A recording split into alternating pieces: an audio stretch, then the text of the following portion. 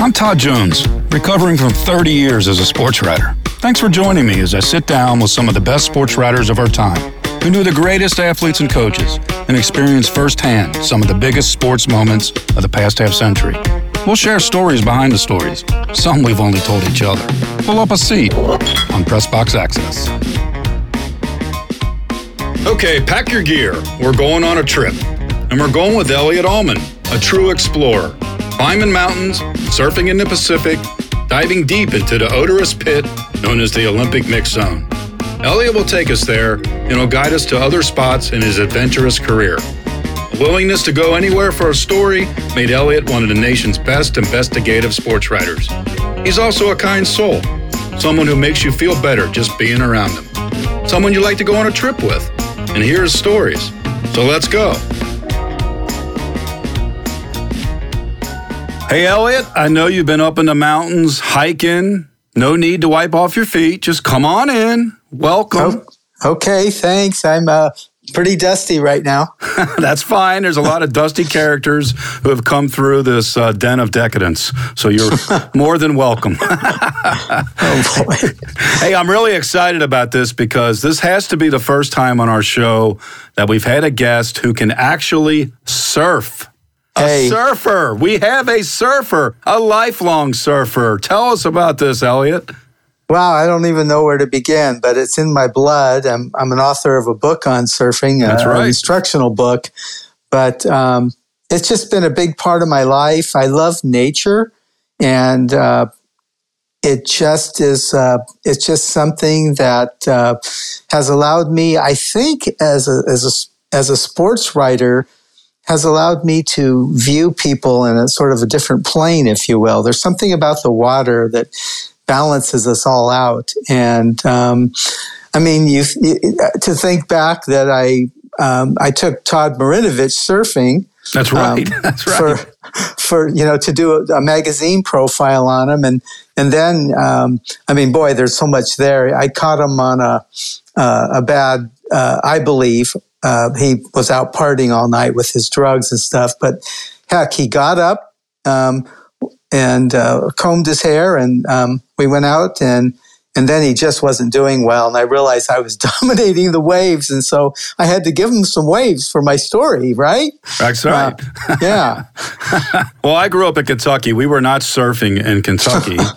There was a guy on the beach in San Clemente who liked to take walks in his wingtips.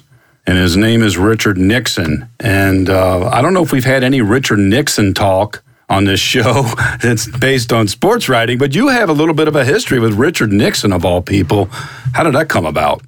Well, the first time, there's two stories here, Todd. And the first time I was with a photographer by the name of Darius Jeanette at the LA Times. Mm-hmm. We were, back then, there weren't very many skate parks like there is in everybody's neighborhood. So I was doing a story on a renowned Orange County skater by the name of Sketch Hitchcock, a Hall of Famer, an innovator. And the only place to take photos was in Oceanside, North San Diego County. And we were driving him down there. And Darius, this was the second anniversary of Nixon leaving the White House. And Darius said, hey, guys, I'm going to put the scanner on. So we kept hearing the word Mr. Pete's, and we thought, oh, it's some kind of code? There's some kind of code going on. So Darius gets on Highway 1. We call it PCH, Pacific Coast Highway. Right. And he's heading toward downtown San Clemente. And I look up and I see Mr. Pete's. It's a hamburger stand. And we turn around and we go in, and there's all the black cars. And we realize, I don't know what Dick was thinking. Richard Nixon, I mean. Well, Dick. Okay. All right. Yeah, Dick to me. Anyway, he decided to play golf at a public links on his second anniversary of him leaving the White House. So we head over to the golf course, and the Secret Service knew Darius. Everybody hated him, and they knew who he was. Nixon knew who he was. They saw us. I bet he knew. Yeah. Yeah. So they saw us, And then the guy was at the 18th hole, and apparently Nixon was getting ready to tee off at the 18th. He called up, and they called back down, and they told us no photos, no interviews, no nothing. Well, we're listening on the scanner, so we hear them say, okay, take them to the 6th hole. I'm making up the 6th hole, but in other words, take them around, let's get rid of these guys. I had a map of the golf course, and we saw we could drive up and meet them.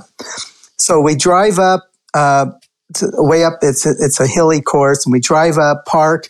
We tell Skitch Hitchcock, the skateboarder, stay in the car. So what does he do? He does not stay in the car. Of course not. His name's Skitch. Yeah, he's so excited. So he runs out and follows us. And the upshot of the story, Todd, is we got a picture that ran worldwide. I guess AP picked it up. But all we got was a photo.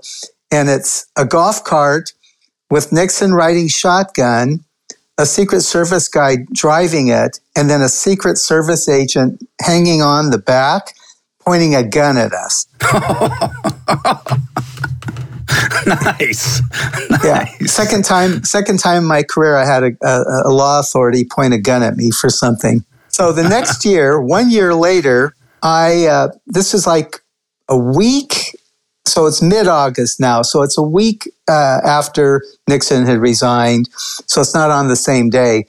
But unbelievably, Darris Jeanette's wife had the same obstetrician as Julie Nixon Eisenhower. Wow. Okay. Yeah. This is interesting. So I'm an intern doing Metro, and the city editor came over and says, "You've got your surfer clothes in the car, right?" I said, "Always." He goes, "Go put them on." Darris's wife just called to say her appointment was canceled because the doctor has to deliver Julie Nixon Eisenhower's baby. So you and Darris are going down to find that. So we head down to San Clemente General Hospital. So I run up, and this blonde woman, it had to be Diane Sawyer because she was Nixon's secretary back then, taking care of stuff. And she looks at me and says, "What are you doing here?" And I said, "Well, I was skateboarding with my brother, and he broke his leg, so I brought him here." And she said, "You got to go somewhere else. The president's having his first grandchild." Confirmed. There you go. There. Confirmation. So boom. So I go back to Darris. I tell him, "Yeah, it's happening." And plus, you could see all the black Secret Service cars there anyway. Mm-hmm. So we go around the front. Park, we go in. Darris has got his camera, but the Secret Service knows Darris. So we go in, and there's this little door with one of those old-fashioned windows, little rectangular windows. You could see in, and you could see Nixon, or Dick, as I like to call him. They're right there, delivering the baby. So two Secret Service guys come out, and they say to us, "Nixon's okay." Guys, Nixon's Julie's having the baby. You guys have to leave. And we're like, "No, we don't." And then the one guy gets nasty, and he says, "I'm ordering you as a Secret Service, an agent of the federal government. I'm ordering you out of the hospital." I turned to Darris. You have to understand, I'm just a kid. I don't know what I'm doing. Right. I turned to Darris, and I said, "Darris, when did San Clemente General Hospital become a federal building?" Wow. And oh my God, that guy put his hand in my face and went, "F you." I don't want to use a bad word, but he used a bad word. So we're at a standoff, and just then he comes out the door. Dick, Mr. President Nixon. He comes out the door and says, "Guys, I've got this." And they said, "Mr. President, can you please take them outside?" And then Nixon turns to us and says, "Follow me, guys." So we go out in front of the hospital. And remember, this is before Frost Nixon. Right. He hasn't talked. He hasn't talked in public. Now he's got this young surfer dude hanging with him. Yeah. But Nixon's talking to me, and he's really close, and Darius Jeanette is standing behind me, and he keeps whispering in my ear, "Step back." So I step back so he can get the photo. Right. And then as soon as I step back, Nixon steps in. He just wants to have this intimate conversation. And you realize that I'm writing this on my notepad as fast as I can and trying to think what to ask. And then David Eisenhower comes out. He's the grandson of Dwight Eisenhower. He's the new father. And so now we have pictures of him that are really good because he's still wearing all the hospital gear. And we get both of them together. And then he goes away, and then Dick still wants to talk. And suddenly this black limousine comes around the corner. More guns. The window rolls down really slow, and it's Pat. And she said... His wife. She says, "Dick, let's go. We got to go. Time's up." And he's been out there with us almost an hour. And he turns to her and says, just a little more. And he was lonely. Yeah. So, I thought he hated the press. Wait a minute. Right. Well, I wasn't Hunter S. Thompson, but you're right. Here's a surfer. It's just a kid, so he feels like he can manipulate, Anyway, right. So it went on. I did the best I could with it. So you get the Nixon story. Now, we have not had a surfer, and I don't think we've had a guest who got the Nixon story. So you already win a prize for 2 firsts, Elliot. All right. 2 gold medals. Well, Nixon knew about investigations, and so do you, Elliot. But you know them from the role of investigator. The LA Times, San Jose Mercury News, Seattle Times. You were at the forefront of a lot of sports investigations that really made waves, won awards. The Balco scandal, different stories about drugs in sports, concussions, University of Washington football. There's one particular story I wanted to ask you about because I have kind of a personal interest in it, and that's involving Hank Gathers, the Loyola Marymount basketball player who died in March of 1990. You were part of a team of reporters at the LA Times that covered the aftermath of Hank's death. When you think about that 30 years later, what do you think about Gathers and that story and how it came about? I love the way you framed the question, Todd, because nobody's ever really asked me it that way. I had to get to know a dead person. I'd never met Hank or never covered him or anything.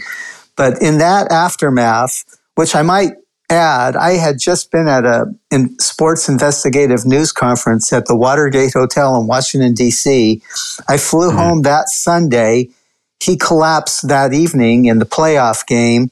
I got the call, and immediately that night I had to start writing medical stories about this. But when I think back 30 years later, it's like, God, he just seemed like such an interesting person, and I wish I had known him. I feel like I do know him through friends, family, and everything else.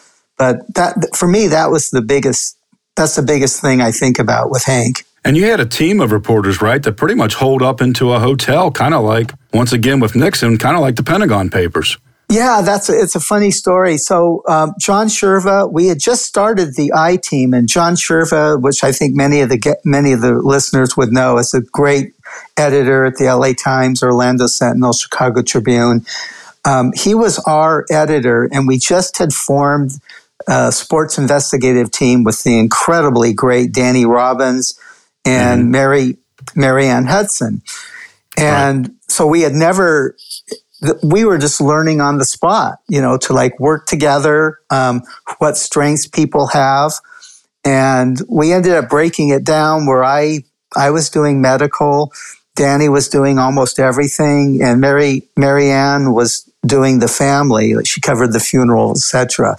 But Bill Dwyer, the sports editor, decided that we needed to do a step-back special section in a narrative format. And so the way we did that was John Sherva lived in he's a single guy living in a big house in Diamond Bar, California. So he had Danny, Marianne, and I move in for a week. And we just worked around the clock doing what reporting we still needed to do, which was a lot. And it was like the Pentagon Papers in that hotel. We were there a week, and the poor beat reporter for the Loyola and Marymount team, he was the one guy that covered Hank and knew Hank, Alan Drews. Well, we realized that he probably hadn't told us all the information that we needed. So he had to drive out one day and have 3 reporters and this great editor. I wouldn't say browbeating him, but trying to force him to remember every little thing. I mean, like he was starting to tell us stuff about, oh yeah, they carried a defibrillator with the team bus. They did what? We're just learning about this now. It was things like that came out. And anyway, that was quite an experience. And the final product, I think, really holds up. It was really well done. Shirva and Bill Dwyer both edited it, and each of us wrote sections, and they made it all work together. So that was amazing. I'm such a pack rat that I actually have a physical copy of that publication that you guys put together, that special section. I still have it. And the reason is I had a small story about Hank Gathers a couple months prior to his death. They had played in Cincinnati against Xavier University. Mm-hmm. And I was a young reporter, and I got a tip that defibrillator that they carried everywhere with them, they forgot to bring it to the game that night. And there was no ambulance at the arena, the old Cincinnati Gardens. And Chip Schaefer, I think was his name, the trainer. Yes. They just forgot the defibrillator, left it at the hotel. And so I ended up getting this story, and it became like one of the first stories as a young reporter where I felt like I got a little attention from the editors, like, hey, this is actually, this is more than what we've been getting from them. So I always felt like, Hank's tragic death had this weird connection with my own career as a young reporter. And it's interesting that you mentioned the defibrillator, because I think about that quite often when we get to anniversaries about Hank's death, and it's just still a story that resonates with me. So I have a question for you. I realize that you're the interviewer here, but seriously, where were you when we needed you? I was probably at a bar in Cincinnati. Oh my God, that would have been part of the narrative for sure. What a great anecdote. Yeah, it's funny. Some of those stories just stick with you. Those little anecdotal things all these years later.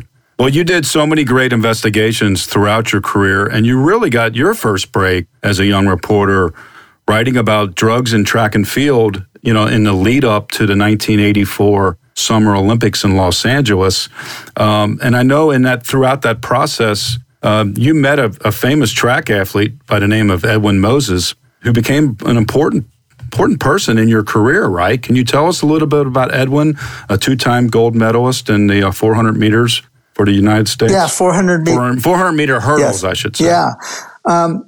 Well, Edwin lived in Orange County, and I knew who he was, of course. I loved track and field. And he would train alone. He didn't have coaches or anything. So I would go out to Saddleback College where he was training, and he'd go like, who is this reporter who's like not stalking him, but like cares enough to be out there? So I wrote profiles on him and kept up with what he was doing. And he really appreciated, Todd, that I would take the time and care enough. And I'm thinking, this is the guy in the middle of this, 50-odd major win streak, right? It's like one of the world's great athletes. I think from like 77 to 87, he won like 122 straight races, 107 of them finals. He was just an incredible, at the peak of track and field at that time. Indeed. So, what happened was in June of 1983, him and his wife invited me, and I had a girlfriend at the time who went on to become the food editor for the New York Times, by the way. But he invited us over for dinner. So we're there, we're having a great time. And he had not an agent, but he had this guy who was part of his life helping with his planning and stuff. Not really as coach, but also a track and field coach. And Right. So they were there, and the whole evening was all about drugs and sports. And he said Edwin told me 90% of track and field athletes, the ones you just saw at the World Championships in Helsinki, they're all taking drugs. Wow. He was just telling me. Wow. They were just Amazing. Openly Right. talking about all this. So you have to understand, in 1983, I don't know what I'm doing. I'm just, I'm an outlier. I'm a very slow learner and not a good journalist or anything. So, but the one good thing I did was I called the LA office. I worked in Orange County. I called the LA office and told the Dwyer's assistant editor that Edwin had told me this. And then he said, "Can you write this?" And I said, "I can, but you have track and field writers." Now, back then, it was very territorial. And I was just a little nothing, and I didn't want to step on anybody's shoulders. And I said, "I will help in any way." Nothing happened. And then let's fast forward to the Pan American Games in South America in August of '83. And suddenly all these famous U.S. athletes are going home. And like nobody knows what's going on. So this editor says in a meeting, I'm not there, but in a meeting downtown at the LA office, "Hey, Elliot Allman called me in June and said, Edwin Moses said 90% of the athletes are on drugs." And Dwyer's like, "What?" So they called me again and said, "Can you reach Edwin?" I said, "He's in Germany, but I'll try to find him." I reached Edwin, and Edwin said, "There's a doctor in Germany by the name of Manfred Daneke, and he's got a gas chromatograph machine, and they've learned to calibrate it to catch the basic anabolic steroids." Because back then they couldn't catch it, so they took Winstrol, they took all the regular oil-based drugs that are easily detectable nowadays. Anyway, he brought the machine to the Pan American Games, and that's why the word got out. So people said, "Crap, I'm on drugs." As this was everybody.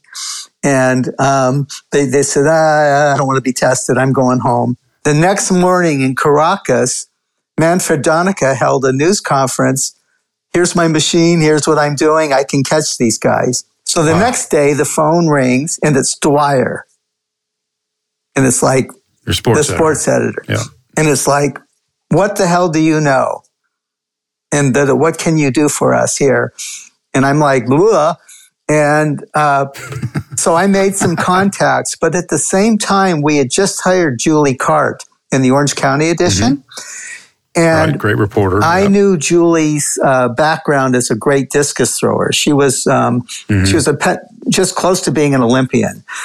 And after deadline of dealing with high school stuff that we were doing, I went over to her desk. She was still at the office. And I said, "Hey, I've got all this stuff." I just told her what I knew. And then what I knew was nothing. She knew everything. She knew where all the skeletons were. And at that point, I waited for Randy Harvey, the chief Olympic writer, to come back from Caracas. And I messaged him. I didn't really know him, but we kind of knew each other. And to Randy's credit, Julie and I are nobodies. And he invited us up for lunch and to listen. And after he heard from Julie, he marched us into Dwyer's office. And we just let Julie talk. And then Dwyer just said, "Carte blanche, go where you need to go in the world. Just go get this story, do whatever you need to do." And that set us on a path of going to Mexico. We bought steroids in Tijuana. Wait a minute. You purchased them in Tijuana? Yeah, because we wanted to replicate what the athletes were doing. And so there I am, and I could barely speak Spanish then, and they're having me try to ask. And our photographer is a former football player, Mark Boster, and he was my college photographer too. So he's a big guy. And anyway, the kid behind the cash register, he said he said to us, "You athletes better be careful. You're going to get caught." And it's like, oh, this isn't the first athlete that you've sold drugs to? No. So that was a great story that Randy wrote, by the way, going across the border. I guess I have to say it. We took illegal drugs across the border just to see what it was like and hopefully we didn't get caught, and we didn't. But just that feeling of what it was like. And anyway, that went on. Edwin so changed my life. Right. I mean, he trusted you as a young reporter because you showed interest in coming out and, being there while he's training alone. And you grew a working relationship to the point where he shed light on something that hadn't really been exposed to that point, not very much, not at least in the U.S. And I think that says a lot about, building relationships, the way you were able to do that with Edwin. It was really cool, Todd. There was one point in which we wrote about some drugs, and the chief testing officer for the 1984 Olympics, who ran the UCLA lab, his name is Don Catlin, the super famous drug tester. He called me one day, first time I met him, to start a relationship with him. He called me and said, "Hey, I saw that you guys wrote about this drug. Where did you find it?" I said, "The Olympics are less than a year away. You don't know about this drug?" And he goes, "Where did you guys find those drugs?"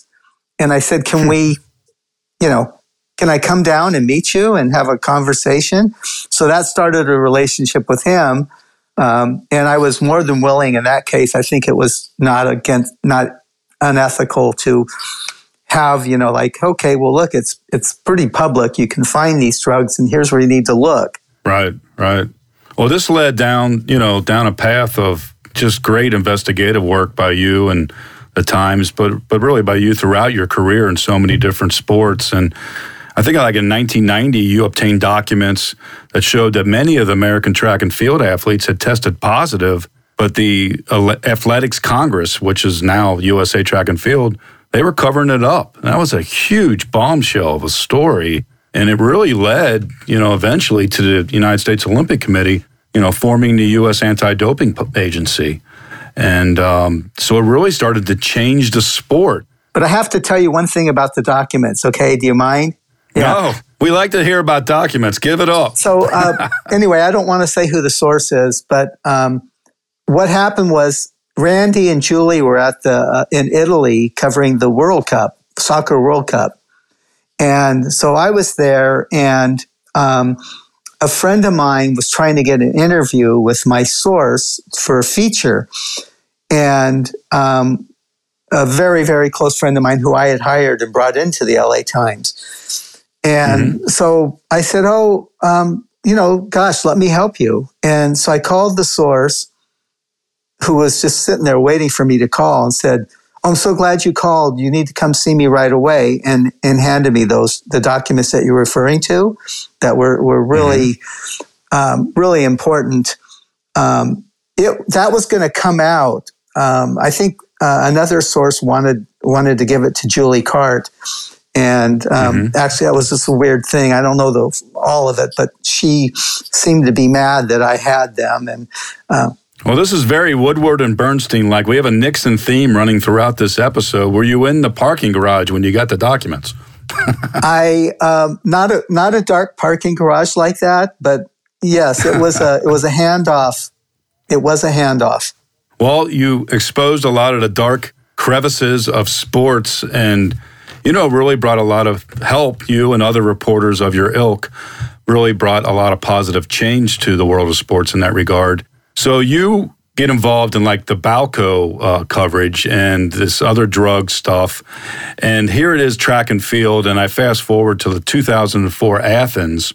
And you, at this point, had a pretty interesting working relationship with Marion Jones. She was the star athlete at the Sydney Games in 2000, won 5 medals. And now here you are in Athens, and she was on the 4x100 relay team. I remember this bad exchange that Jones and Lauren Williams had, and it meant that she was not going to medal. So she had gone from being the star to all of a sudden not medaling. And there you are in a mix zone of reporters after the race. By the way, can you describe what a mix zone is like? Can anybody describe it? It's the one thing the public never sees. Well, the Olympics has set up these areas in which the athletes have to pass through after their competition, and it's like being in we're cattle, so we're in this little corral, if you will, fenced off area. You know it well because you were there, and the different country reporters are always wanting the same athletes. They want their own country athletes. So they band together. And with the U.S., it can be 20 people deep. And right. It's a total zoo. Yeah, it's a total zoo. And Athens was so bad that a Washington Post reporter wrote a whole story about the Athens track and field mix zone. Europeans, not to disparage anybody, but people have different ideas about when to take showers or taking showers every day. Oh, yeah. There was a whole strategy about whether or not to bathe before you had to dive into the mix zone because it might create some space for yourself. Yeah, exactly. Anyway, in the Athens mix zone, Todd, all the top track and field writers, Sports Illustrated, New York Times, LA Times, all of those guys and women, they all bunched together right at the mouth of the mix zone so they could grab the athletes right away. So I walked in that day and I looked at that. It was 20 people deep, and I'm thinking I'm not going to even hear. I said, screw it. It was too hot. It was too smelly. I had had enough. I was too tired to deal with it. So I walked down where there weren't anybody. I walked away from everybody and I was by myself. So back to Marion Jones, she was really upset. This was her last chance to medal in Athens, and she didn't. Right. With the exchange, poor exchange. So I didn't see this, but she apparently blew past the U.S. contingent, that 20-person deep group at the top of the mix zone. And so she's walking along, and I see her. And as you pointed out, my relationship with her was really bad. All right, well, tell us how bad. How bad was it? Well, I found a number to reach them to talk about drugs because we had a lot of stuff on them, and I can't. This is a family-oriented show, and I can't use all. Wait, not really.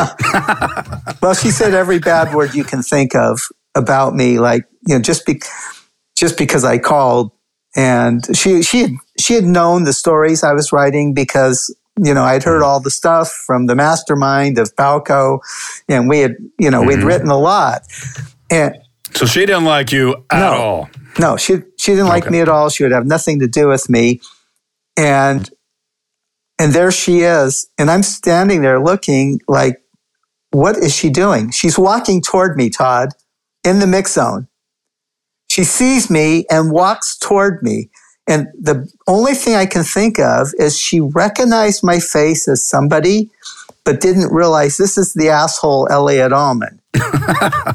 So she came up and I said, I didn't say who I was, but you can see on my credential, you've worn the credentials, the picture and name. I just said, gosh, Marianne, I'm so sorry. What happened? Just, how are you? What's your emotions about that? This was your last chance for a medal. And she had calmed down at that point. And so she told me, and then we went through the exchange. She wasn't pointing fingers. She was gracious. She was the old Marion, blah, blah, blah. Well, this is the way the mix zone works. And you know it well, but for those who don't, it's a rumor mill in there. So somebody saw that Marion talked to me, and the rumor was just like wildfire, right? And I made a decision that Marion just used me to tell what she wanted to tell everybody. So I'll just share this. Like a pool reporter. Yeah, like a pool reporter. Right. And there's one reporter at a very big newspaper that was practically crying. And I'm just told the person, don't worry, I'll transcribe it and give you the transcription. And that person said, can I listen to the tape right now? And I said, I said, yes, you can. Here it is. Do not go anywhere. A little pressure and stress swirling around in that mix zone besides the body odor. Anyway, so that's how that thing went. And I guess other people, I was told that most people would have never done that and said, too bad for you guys. I got this and that's me. But the European press, who are friends of mine, and I knew well because of the Balco story, they had done features on me in Le Monde and things like that. And so I helped them. And, that came back to really help me. They had stuff for a big story I was doing that they introduced me to everybody, and I got in. So it came back to, benefit my readers. So Marion Jones, who had gone from screaming every nasty word you can think of at you, walks over and ends up talking to you. Do you really think she didn't know who you were? You really ask great questions. I hate when people say that on radio. That's a good question. But, gosh, Todd, I won't know. I'll never know. I just won't know. So my theory is that she recognized my face and said, oh, there's an American reporter, and had calmed down enough to come over to talk.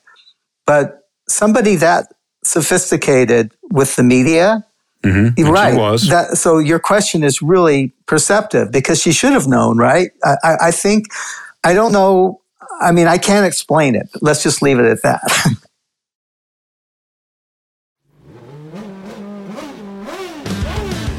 I'm Bruce Martin, host of Pit Pass Indy. Each week, I go behind the scenes of the NTT IndyCar Series and introduce our listeners to the biggest stars of IndyCar, which features the Indianapolis 500 as its cornerstone event. The men and women that compete in IndyCar may be the bravest athletes in all of sport, as danger lurks around every corner. They are able to look danger in the eye without flinching. That is why the NTT IndyCar Series features the best racing on the planet. Join me every week as we talk to the stars of IndyCar, including the legends of the Indianapolis 500 on Pit Pass Indy from Evergreen Podcast.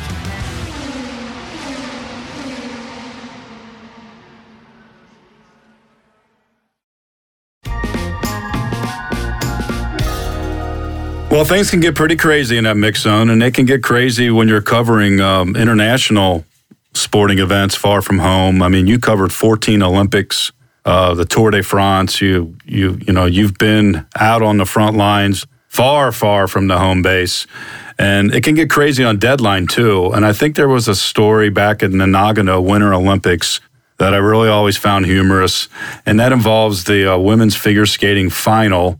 Michelle Kwan was the big favorite to win that night. And I think a day or two before, you had kind of an inkling that this other skater, Tara Lipinski, might be able to pull an upset. Can you tell us a little bit about why you thought that Lipinski might win? Well, this was my first time covering figure skating in 1998 Olympics in Nagano. So I didn't know anything. And anyway, so there's a real cartel of Olympic figure skating writers, and they had cornered Michelle Kwan's dad the day before, and so other reporters couldn't get to him, and Michelle was holed up in a hotel. And so this was just survival for me, Todd. I know other reporters were grumbling and mad at those reporters, but you know what? They earned their stripes. They covered world champ. Right. They earned the access that they were getting. So I didn't begrudge them, and plus they're really good friends of mine for the most part. So I just, as survival, Tara Lipinski was making herself available. And so I decided I could see here's the kid. She's really loose and talking to the media, and Michelle is squirreled away, and maybe she's tight. She seems tight. Seems weird that she's not being her normal self, because she's the nicest person in the world. If you know Michelle, she's amazing. And then I just had my normal interview with Tara at the press conference, and then a lot of Q&A after. And then I went back to write my story in the Satellite Press trailer. And I'm working on my story. And all of a sudden I see Tara's like cruising through and like looking, and she's all excited, like, oh my God, they're writing stories. And I called her over and said, I'm writing about you right now. And she was like all excited, 14-year-old kid. And yeah, so then after she left, I added that into my story. And then the next night, I had written my, let me back up and say I worked for the Seattle Times. We were still, at that time, we were still a PM newspaper. So we could get results in Japan in the paper. And before it goes on, the time difference worked in your paper's so before it would be on TV or anything. But figure skating ended. I think when it ended, I had 15 minutes. I think that was for the first edition. I had something like 15 minutes. I was sitting next to the reporter from the Alaska Anchorage paper, and I was paralyzed for like, I don't know how long, but not long. But after Lipinski skated last, and it was clear that, oh my God, she just outskated Kwan. And then the judges' scores come up.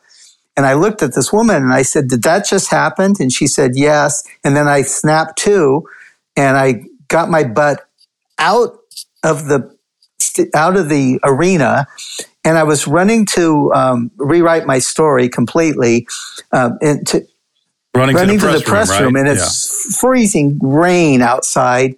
And I see this woman run by me in the pitch black. And all of a sudden I realized that's Rosalind Summers from Edmonds, Washington, local for the Seattle Times, and figure skater who won the silver medal. And I turned around and screamed and said, Rosalind. And she stopped, thank God. And she said, I've got to go on air. And I said, it's Elliot Almond at the Seattle Times. You have to talk to me right now. And hell yeah. And she came over in the middle of the rain and then gave me this great story that she knew Tara and had talked to her. Tara sought her advice. So here was this really good quote. I had no quotes or anything, but here I get this quote.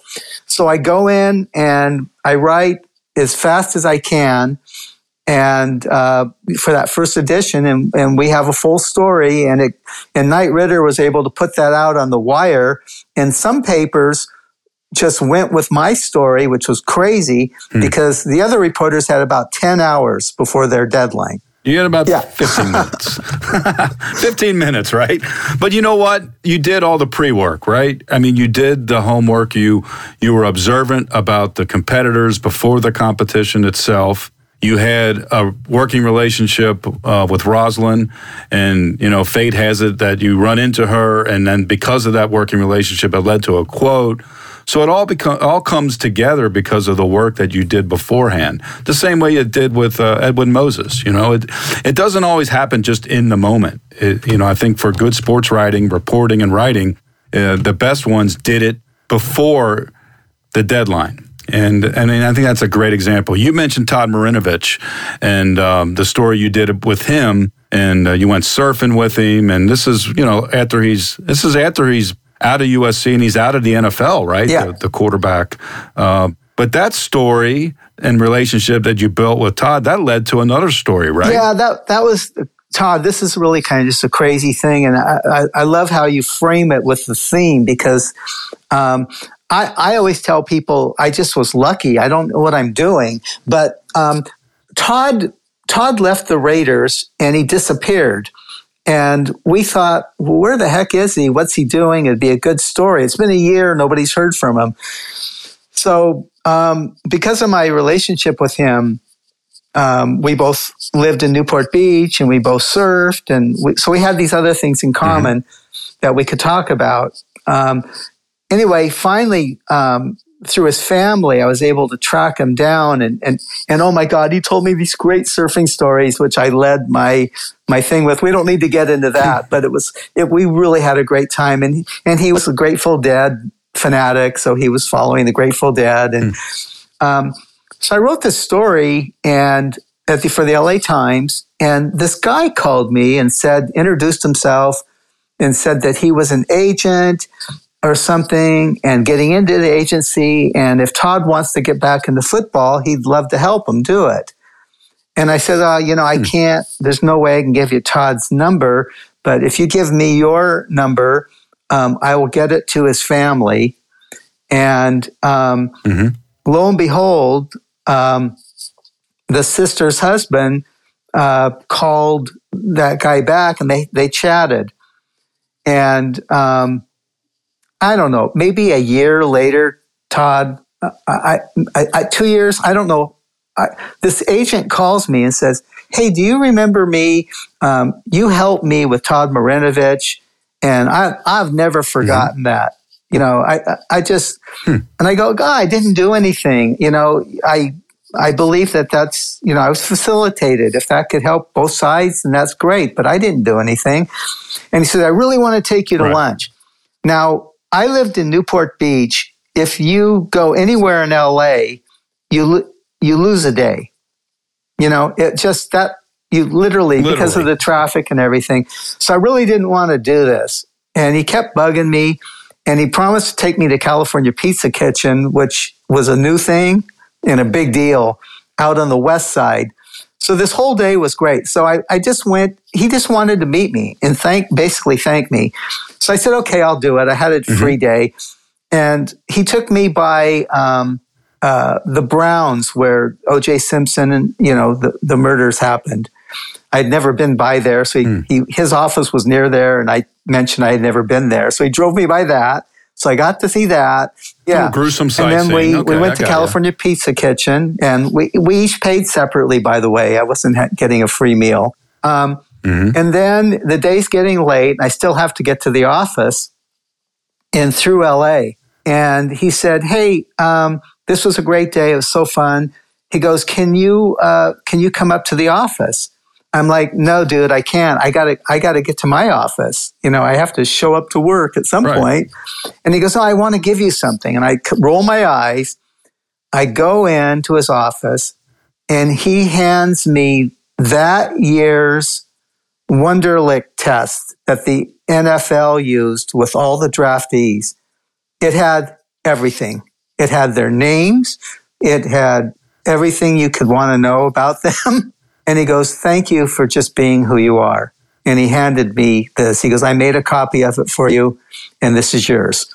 All right. Now we're talking. Yeah, now we more got documents. More So and yet again, I don't know what I'm doing. It's like the accidental journalist. I shouldn't even be a journalist. And I bring it in. Oh. I bring it in to John Sherva and my editor, and he says, "Well, Bill Plaschke is the NFL writer. You have to give it to him." And I thought, wait a second. This is a big story, and there's no story if not for me. That's not who am I, chopped liver? Right. You've grown from the early days of your track experience. Anyway, but I do what he says. And to Bill Plaschke's credit, I don't know how well you know Bill, or you definitely will have him on your show sometime. He's amazing. Bill saw this. He realized how important it was, and he called me and said, L. That's how he always talks. He goes, "Oh my God, this is great. Good stuff. Hey, look, we need to do this together." And so we put together a 3 or 4 story, 1-day series. So we did all the reporting, but it all ran one day. And Bill was great. He was the lead writer, as he should be. And we marshaled everything we had. And then Sherva liked the idea of us working together. And then he said, "Hey, you guys have to take the Wonderlic test, and we're going to put your scores in too." Yes. I'm like, holy crap, I don't like tests. I didn't do well on the SAT. So Sherva took it too. And the three of us took it. All right, give us the scores. Well, let me just put it this way. One of my cousins, who's a lawyer now, he sent me a note and said, "You've embarrassed the family." Yeah, but well, that story about the Wonderlic, won an APSC News Award, and again, I think it shows the type of reporter that you have been throughout your career. The fact that you can build relationships with people. People are willing to trust you and tell you things and give you documents. And you did it for so many great years, I think 22 years at the LA Times, 23 at the San Jose Mercury News, a couple at Seattle, and now you're out as an outdoor columnist at the Cascadia Daily News. And I know how much you love the outdoors, and we talked about surfing, but you're always out on great hikes and the mountains, and your Instagram feed is a must follow. Please do it. It'll make you feel better about your life if you see Elliot up in the mountains. And you're really participating in enterprising community journalism, the type of journalism that really is going to move forward as the business continues to evolve. But that love of the outdoors has one last thing I want to ask you about, and that involves mountain climbing, specifically Alex Honnold, the famous American climber who did El Capitan, first one to free solo it in that movie, Free Solo. El Capitan at Yosemite National Park, which is like 3,000 feet of granite. You got to know this guy over the years, and there was a story about another climber who had fallen, but she survived, and you knew how to get a hold of Alex. Well, what happened was Emily Harrington was doing a first for a female climber, and Alex was assisting her. The good climbers help each other, and he was involved in the rescue.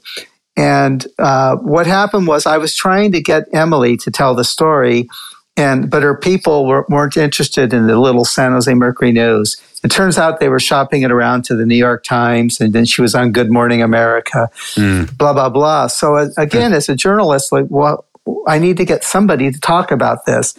And I'm thinking, I'm just going to call Alex because I have a cell. So, so I get him, and Alex is like, oh, hey, Elliot, okay. And he's kind of pausing and stuff. And so finally I said, oh, am I catching you at a bad time? And he says, well, Sonny and I are climbing right now. So long pause, right? Yes. Alex, are you free? Are you free soloing? Or are you roped up? And he goes, no, I'm always roped with Sonny. I go, where are you climbing? And so he tells me where they're climbing.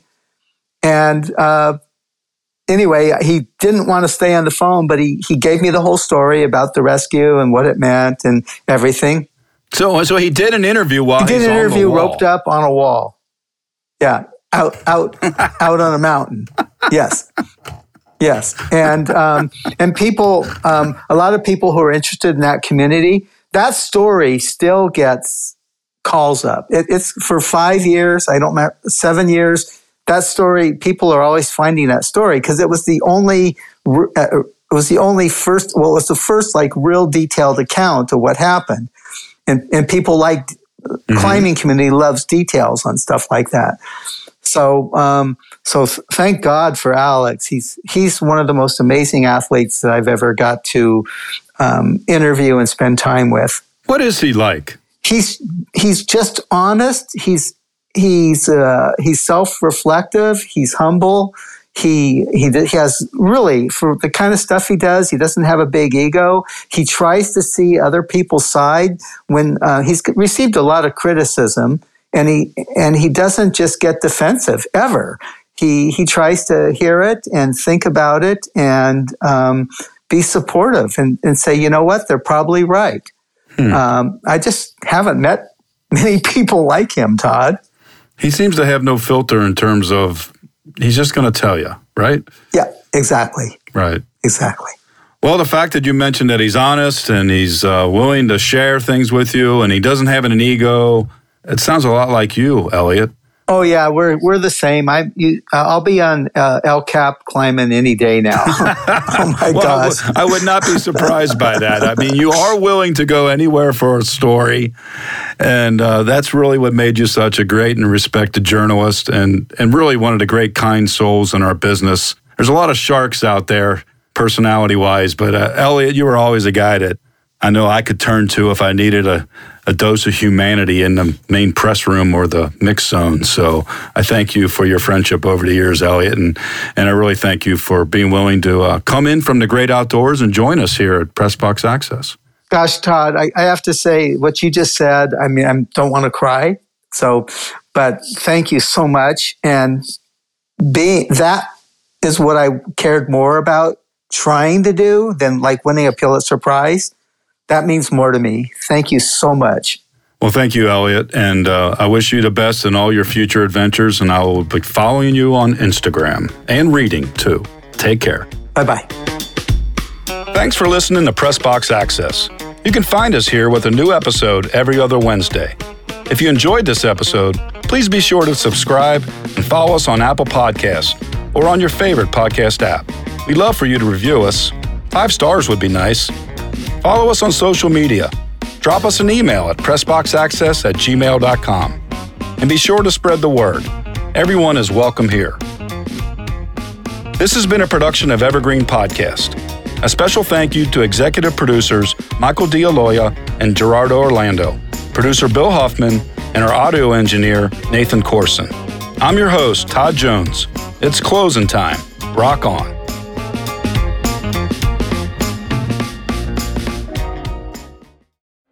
Sports stars. They're like superheroes. But they're actually real. Which is why we've made a podcast about them.